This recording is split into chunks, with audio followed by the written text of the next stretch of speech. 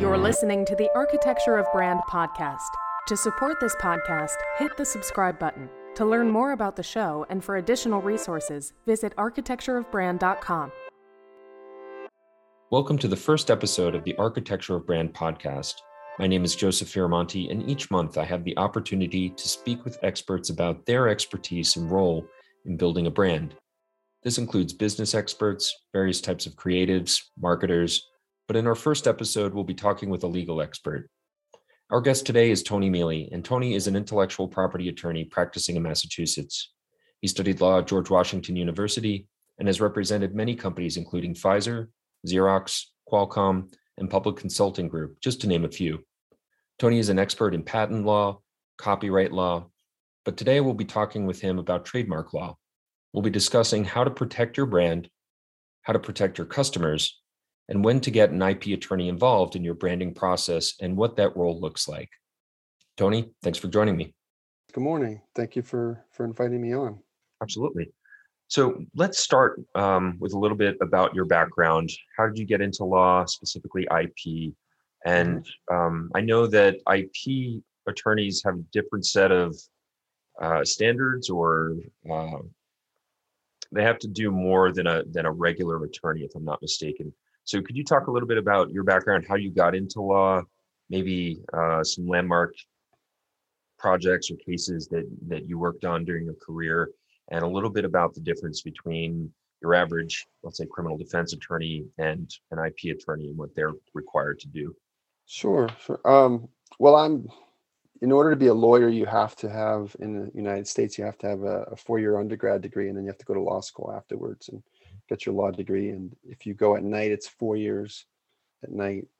If you go to law school full time during the day, it's a 3-year process. In order to be an IP lawyer, you just have to do those things. IP meaning intellectual property, because there are different types of intellectual property. Mm-hmm. If you want to be a patent lawyer involves the protection of technology and science related discoveries. So in order to be a patent lawyer, you have to have a science or technology degree, a 4-year degree in a science or technology. And my original start into IP was when I went to work for the patent office in the 1980s, and I had an undergrad degree in electrical engineering. So I know a few attorneys, but it sounds not that many. But it sounds like your background is really unique. That engineering component might not be unique to patent attorneys so much, but that would be a real asset for the trademark work that you do. And I just want to state for the audience that Tony does a whole range of IP services, but today we want to focus on some of the trademark stuff specifically, and hopefully have you back to talk a little bit more about how brands should be thinking about patents in the future. But that background that you have, that engineering background, I know you work with a lot of tech companies. I would imagine that's a real unique and valuable asset for those companies that you have that training and that background. It helps a lot to have that background, and then I don't have to get involved with doing what they're doing, but it certainly benefits me and them if I understand what they're trying to accomplish. So in focusing on the trademark component specifically and the work that you do, tell us a little bit about how brands should be thinking about IP law and how it relates to things like naming a product, visual marks, what kind of protections are available to them, and what type of protection would be appropriate for any specific need that the company might be worried about.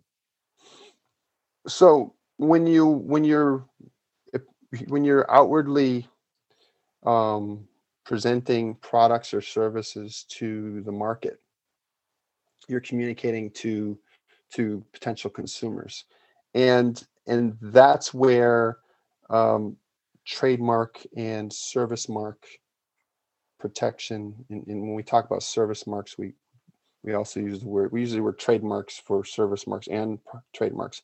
And the difference between those two is a trademark is for goods, like a product, and service marks are for services, where you actually provide a service to your customer.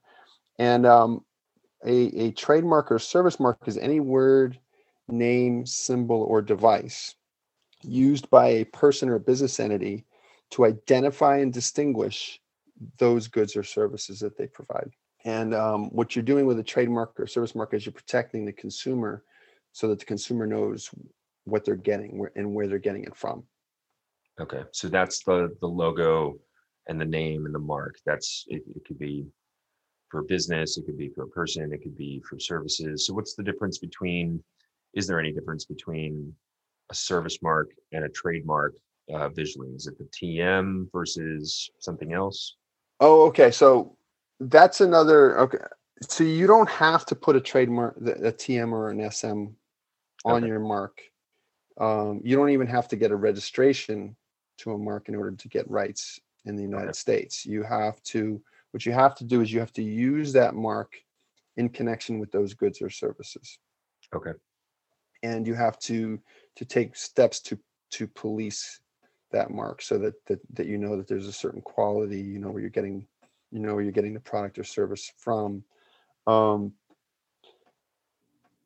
If you are using a mark and you don't have a registration, you can put with a superscript like TM next to that name or logo.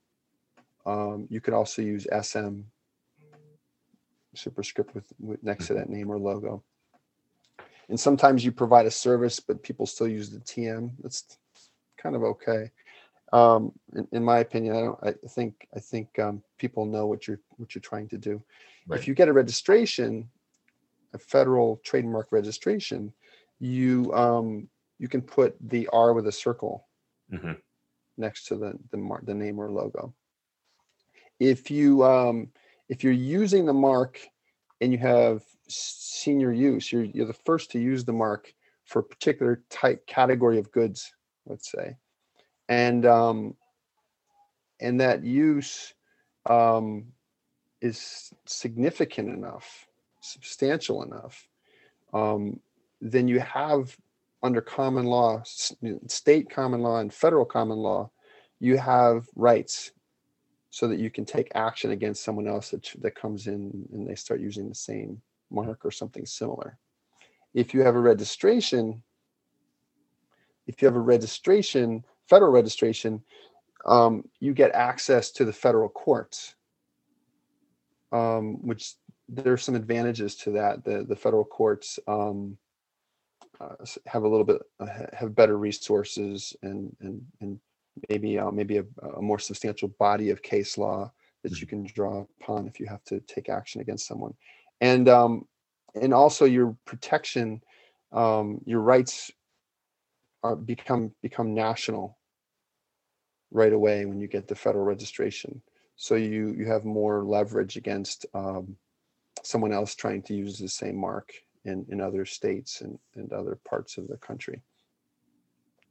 So we've worked together a couple times over the years, and you've always impressed upon me how important it is to talk to an attorney, an IP lawyer, at the beginning of a branding project, whether that's naming a product, doing the logo, rebranding a company, changing their name specifically, but even the mark and some of the artwork associated with that brand. Tell us a little bit about your reasoning and why you're so adamant about companies talking to a lawyer at the beginning of a project, not after creative is done. Well, there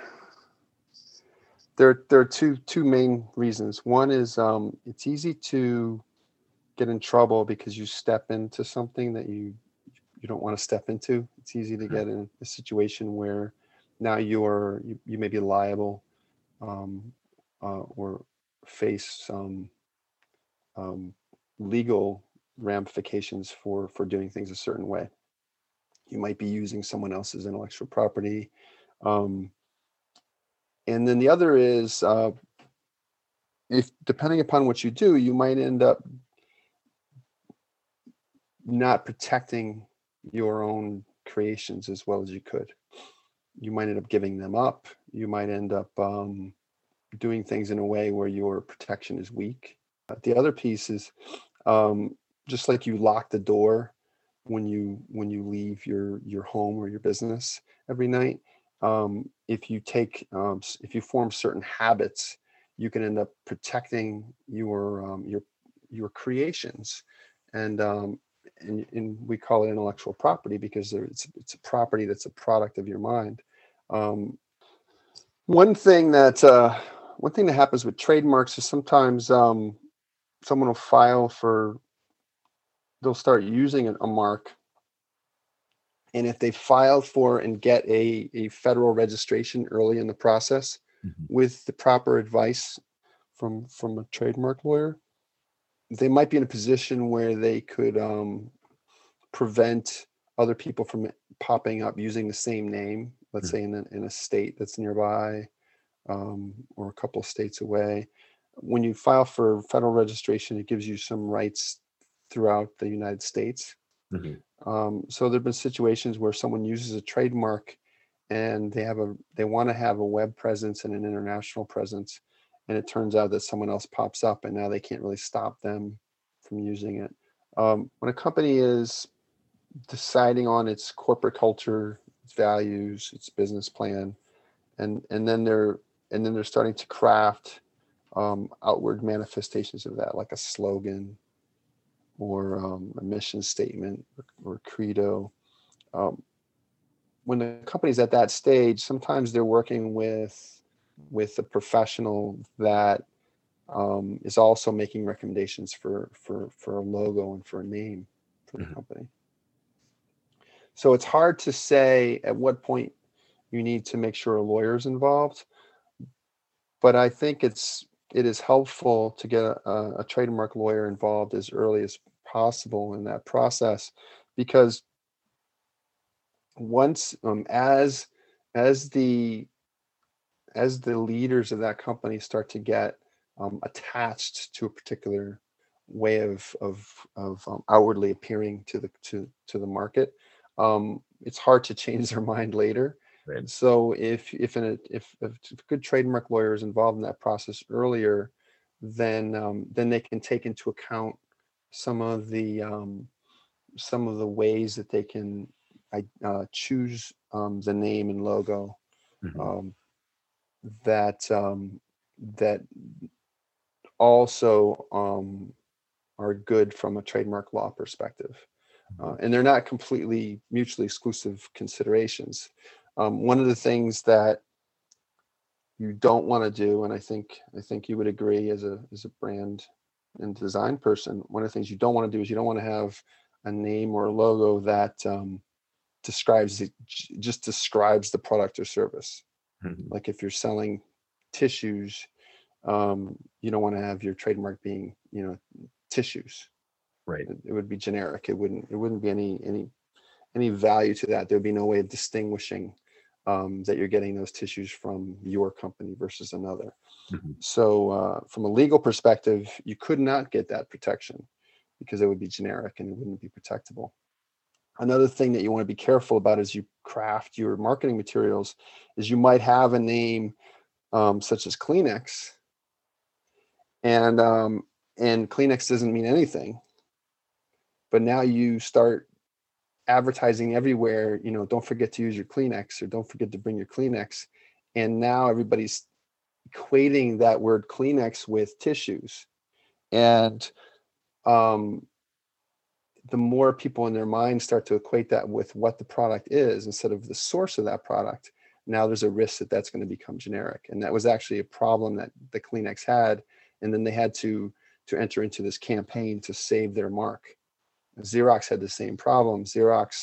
Everybody was talking about Xeroxing something, and eventually they reversed course. They turned the ship around, and they got everybody saying, "Oh, Xerox brand copy machines, and photocopy is what you're doing. You're not Xeroxing, you're photocopying." And That's it's there. fascinating because that's like the holy grail of branding, to have that Mhm. kind of a strong association where people don't ask for a cola or a soda, they ask for a Coke. And it doesn't matter if they're bringing you a Pepsi or anything else to some degree. That's what brand designers and developers dream of having your brand so tightly associated with a product that it's almost indistinguishable. I had never even thought that could be legally problematic for companies down the road. That's usually what they're fighting to get. Yeah. What steps should a company take to avoid that? Because Well, yeah, I it, never knew that about Xerox. That's really interesting, and I know that you worked with them. yeah, yeah. Well, what's interesting is you're playing with fire, so to speak, when you do stuff like that. I mean, the rumors on the street way back in the early '90s were that that WordPerfect. It was very easy to get WordPerfect. A lot of places had WordPerfect on their machines, their computers, and the rumor was that they wanted that to happen. They wanted everybody to be using WordPerfect because now everybody liked WordPerfect. This is before Microsoft kind of rolled out Word, and it was a word processing software Mm-hmm. for people that aren't old like me. And after everybody was using it, then they had some disgruntled employees leave a few companies, and then they reported this infringement activity. And then WordPerfect finally started taking legal action. And then all these companies had to buy licenses. But I think that the rumor was that they wanted that to happen in the beginning. They wanted people to be able to use this software, and now became prolific. Everybody was using it, and then but they're playing with fire because an argument might have been made that was intentional, and therefore there was an implied license that they were giving everybody to use it. And it's a similar concept with trademarks where you want people to be talking about Xeroxing documents, but the danger is that at some point people don't associate the word Xerox with the quality and the particular source of that machine. It could be some random generic machine from anybody, and the quality's not there, and then people are using the word Xerox associated with that other machine, and now the consumers aren't protected anymore. In fact, the company's not the company's not protected anymore either. And then at that point, legally, your trademark will fall into the public domain because it only means the generic item. So it's a challenge. It's a challenge to get people using the term, but do it in a way that still makes it clear that that's the source of that particular product. So the way you're supposed to do it is you're supposed to say Xerox brand photocopy machine, or Kleenex brand tissues, and so it becomes really clear that it's where you're getting it from.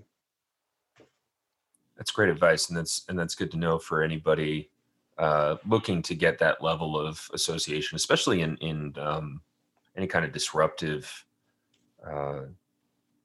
new product, new service, whatever, something that really is a first of a kind. That's really good to have in mind from the beginning. And so your services are not just setting things up and filing the paperwork. It's really helping to navigate the landscape. If there's a mark or a name that somebody is interested in using, you're able to help them do the research they need to make sure there's not somebody out there who already has laid claim to this that might stop you from using it. Is that accurate and fair to say? That's true. That is true. And sometimes there are ways to some strategies you can use to still go with what you want to do, but keeping those things in mind when you know about them and you have good legal advice backing you up. And it also sounds like it's a really human thing that, we think about, at least non-lawyers like myself tend to think about the law as everybody's equal and fairly treated. And it feels very technical to somebody who isn't in that space or doesn't have that training. But as you said, sometimes people can just be stubborn and they can decide they don't care that you have a registered trademark. They're just going to do it anyway and fight you in court. And that, how deep are your pockets are a factor. But, I think even we didn't talk about it, but when this goes to a judge or even a jury, and I don't know how much trademark goes in front of a jury, but you're still dealing with human beings there too. The judge has to understand it and get it. You have to educate him, I would imagine. Yes, that's true. Yeah. So can you talk a little bit about what that looks like, and any cases that come to mind where uh, didn't go the way you expected, either good or bad?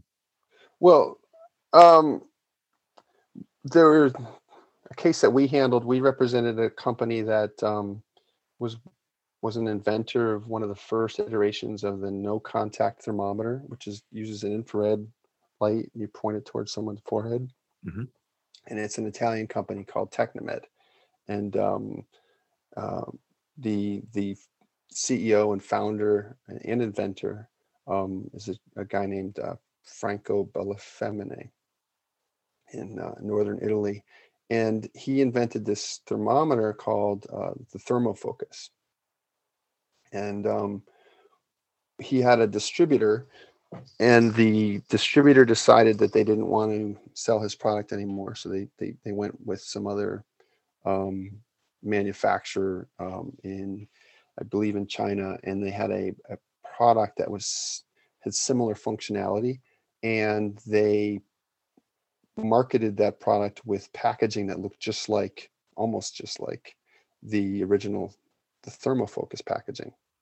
So it looked like here you have the same distributor going to the same contacts, marketing a product that looked very much like, with packaging that looked very much like the thermofocus packaging. So um, I don't know what kind of legal advice that distributor had. Hmm. Um, I don't think it was the right advice, but I was representing Technomed, so we had to file a case in the Southern District of New York, asking the judge to, on a short basis, to issue an injunction and a recall. And then that happened. The judge said, you have to stop selling these products, and you have to basically recall all of the ones you sent to, the Walgreens and the CVS's of the world. And we ended up appealing that to the Second Circuit Court of Appeals, that preliminary injunction, and we ended up succeeding, and they ended up recalling the product, and we succeeded with that. Um, so so there are, and so it was important, like you said, for us to explain to the judge what was going on, the significance of that. And it's easier said than done. Sometimes you have to do a good job. And then if it turned out that we had to go to trial, then we could have a jury Hmm. eventually, seeing what's going on, and we have to explain, why these things are the same, why consumers might think that they're getting that thermometer from the original thermofocus from Technomed versus from this other source, with a product that's different. That kind of leads to another question. For companies starting out, they're trying to save as much money as possible. Uh, Mm-hmm. they'll want to avoid legal fees if they can, but at the same time, that if they don't feel a need to hire an attorney to work with at the beginning of a process, like branding or naming your company, the perception, at least in my experience, has been, well, I can't win anyway. Like, no matter what I do, it really comes down to who has the money to pay for the legal fees to fight the battle and win if this ends up in court. Is that fair to say to some degree or some level, or are there things average people can and should do to protect Well, themselves? well, it's whoever has the deeper pocket can stay the course, and kind of bully someone else, and Hmm. when it comes to hiring lawyers and filing in court. So there's some truth to that. The If you do things the right way, and you're careful, it is not guaranteed, but it is possible that you can steer clear of um, costly disputes with other companies. So you might spend a little bit on a lawyer, and let's say file for and get a trademark registration. Two things might happen. One is if you have a good strategy, and you do a search, your lawyer helps you do a search ahead of time, and you don't over define what you're trying to protect, you might end up avoiding kind of waking the beast, so to speak, and getting some big company mad at you, and now you have a big problem. And you might also get strong rights where you have a registration where you at that point can show competitors that are thinking about using the same name or just started to use the same name. Hey, I have this registration. And a lot of times that's enough to get them to stop. It's not a guarantee. If someone has, they're a little stubborn, they don't care, they want to spend the money, maybe they have insurance. It is possible that someone could say, well, no, I don't want to stop. I want to continue to use this other name. So there's no guarantees, but if you spend a little bit of money, my experience has been on average, you end up saving a lot of money later. There's no way to guarantee that you're going to be able to fund a big lawsuit. Right. And even if you have millions of dollars of revenue, you still don't want to spend your money on that litigation anyways, right? But the time to protect what you're doing is when you're creating it. When you are succeeding and you have something to lose and you have money later on, if you didn't protect it in the beginning, when you didn't have all that money and that success, you're kind of in trouble and you're trying to catch up. If you are successful later on and you have funds, now you can kind of enter into that battle with someone else that's a little bit bigger. And but if you didn't do what you needed to do in the beginning, then you'll end up spending later much more money later on when you do have that battle. Don't shy away from using a mark that's kind of a very popular mark that really has a good ring to it or a good buzz to it.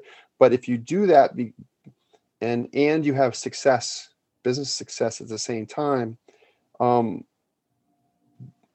be aware that your people are going to want to try to do something similar, and they're going to like what you're doing and they're going to try to kind of mimic it. So you have to be aware that that's going to happen, and then have a plan for that. So what should company leadership expect when engaging with an IP attorney on a project, a rebrand, whatever it is? What should they be thinking about as they enter that relationship and that process? And what are some good signs they should look for, or anything that might be a red flag? Well, I think the best IP lawyers are lawyers that can partner with the client. What I mean by that is they ask questions, they listen, they try to understand the business and what the goals are, why they're doing what they're doing, and why they're doing it the way they're doing it. And they're also gonna ask some tough questions as to, are you using this mark, this name or logo? What evidence do you have that you're using it? Are you, how did you form your company? Did you, did you form it as a sole proprietorship? Did you form it as one entity and then you transferred all your stuff to another entity? Those are important things because there's some technical aspects where your trademark rights are owned by the one who has control over that name or logo. And if you don't identify the right legal entity, then you could end up hurting your rights. So there's some technical stuff. So the good IP lawyers will ask those questions, but they'll start off with really trying to understand what you're trying to accomplish, and understand what you're trying to accomplish from a design and product identity standpoint as well, because it's easy for some trademark lawyers, and this applies in other types of intellectual property, to say, well, this is what I want you to do, and this is what you have to do to get the strongest IP protection. That's easier, but it's not necessarily aligned with the best interests of the company. I think a better IP lawyer will go, what are you trying to accomplish and what do you want to do? And then how do I marry what I think as an IP lawyer with that? How do we come up with a compromise but we both get the best of both worlds? Because like you said, sometimes the business people and sometimes the design people, it can vary, but sometimes one of them or both of them will want to use a name that almost describes exactly what they're selling, and or becomes like the word in everybody's mouth when they think of smartphones, they think of iPhones, so to speak. And and the attorney wants to, needs to be a way of helping the team, including the IP attorney, come up with a compromise where they still protect the intellectual property, but still, get some of the benefits for getting everybody to use that term and have it, at the tip of their tongues. It sounds similar to working with a good branding agency, that there should be a large discovery, and sometimes that very simple, basic question that just doesn't get asked at the beginning of the project, a good lawyer will ask, and that is, what are you trying to achieve? What are your business objectives in engaging with me? It just always amazes me how many branding projects happen where that simple question isn't asked. They just have a preconceived notion of what they want, or the firm might have a preconceived notion of some canned service they provide, and they don't do that discovery and really try to understand the business and help the business. And I think that's part of what's made your career so interesting and successful is you just, in our field we call it design thinking, but it's really just critical thinking and asking good questions. Yeah, agreed. And I think related to that is you don't want an IP lawyer or any lawyer or any professional advising you that's going to tell you what you want to hear. You want someone that's going to paint a realistic picture. And so so what I try to do is say, okay, start off with, okay, I know you want to do this, and here's the best way that I would recommend doing this, whatever it is. Okay, with that said, if I don't think it's a good idea at all, I'll tell them, but I don't think it's a good idea, and here's why. This is the risk you're taking, and I'm worried that's not going to work because of whatever. And so what I do is I give my advice very clearly, but not as a lawyer that's just telling you no all the time, but rather a lawyer that's saying, hey, there's a landmine that might be there, and here's what might happen. And even if you do the things I'm telling you to do, there's still, that we still might hit that landmine. And I think you want lawyers that are going to tell you that. They're going to paint that realistic picture, and they're not going to just tell you what you want to hear. Because there's so many companies out there, maybe that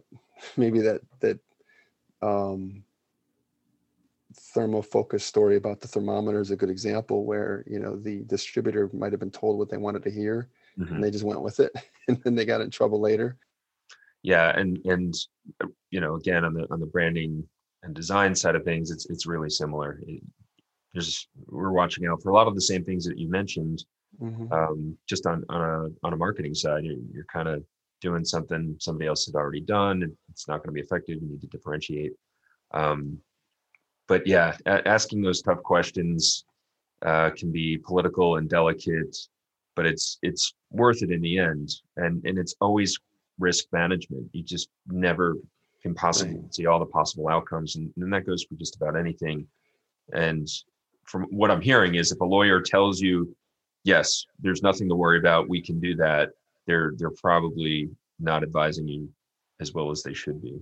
Right. They're not authentic. They're not a realistic portrait of the landscape. Yeah, there's not enough integrity in the advice they're giving you, because like you said, it's always risk management. There's always the risk.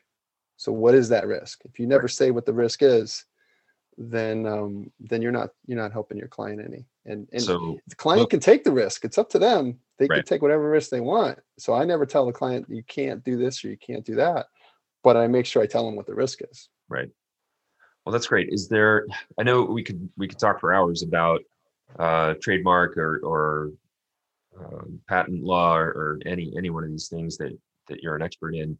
And I would love to have you back to talk about how brands should think about patents and protecting that aspect of their IP. Mm-hmm. But where can people find you? Oh, well, you can Google me. We're a Meile Law Group. I'm near Boston, but I'm online accessible anywhere to anybody. And my name is Meile, Miele. So if you put Meile Law Group into Google, yeah, I'm here if anybody needs me. And I'll put those in the show notes. Thanks so much, Tony. We really appreciate your time and your expertise. Thanks very much, Joe. I appreciate it. Thank you for listening to the Architecture of Brand podcast. To support this podcast, hit the subscribe button. To learn more about the show and for additional resources, visit architectureofbrand.com.